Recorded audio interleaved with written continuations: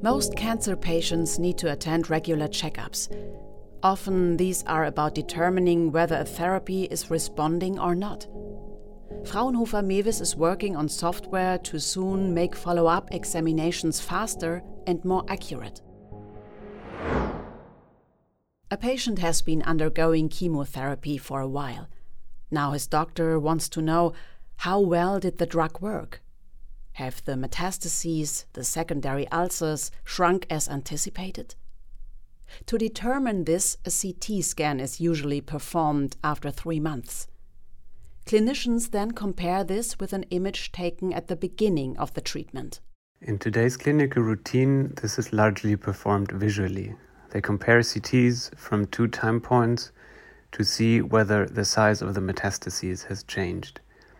In studies, this is done using a diameter measurement, says Mewis researcher Jan-Hendrik Moltz. The disadvantage is that this results in a relatively rough measurement. The diameter measurement or visual comparison only gives a general impression of the change in size. It would be more meaningful to measure the volume of a tumor precisely and compare it with earlier images. This would ease assessing tumor change resulting from treatment. The problem? These more accurate measurements are still not possible because of time constraints. They could only be performed using automation.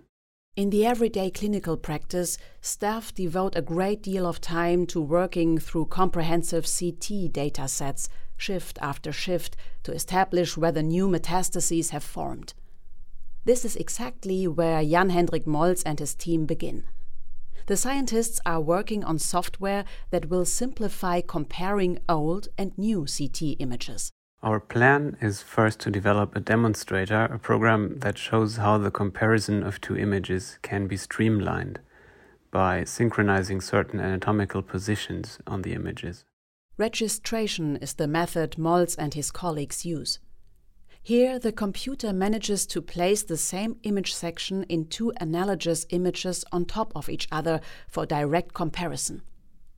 Clicking on a certain position in the new image automatically marks the corresponding position in the old image, such as in a blood vessel. Physicians could more easily determine whether metastases have disappeared or new ones have formed. But this is only the first phase. The next step would be developing segmentation algorithms for more exact measurement of metastases. And we will approach this using deep learning technologies. Deep learning refers to computer algorithms that can learn and recognize patterns and shapes by themselves, for example, in image data. These algorithms are designed to identify and accurately measure possible metastases on both a patient's current and previous CT images. The before and after comparison clarifies whether the therapy worked as anticipated and whether the medication might need to be changed. We are seeing more and more cancer treatment options, so it is increasingly important to determine the effectiveness of the selected therapy early on.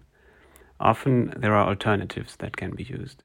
This is exactly where the new process from Fraunhofer Mewis could help in the future, because one effect of these more accurate measurements is showing that it makes sense to perform control CTs earlier, not only after 3 months, but perhaps even after 1 month, because these more accurate measurements help determine the therapeutic response earlier and more reliably. So, in the future, even if a therapy does not respond, countermeasures could be taken earlier. Initially, the team at Fraunhofer wants to focus on the lungs and the liver.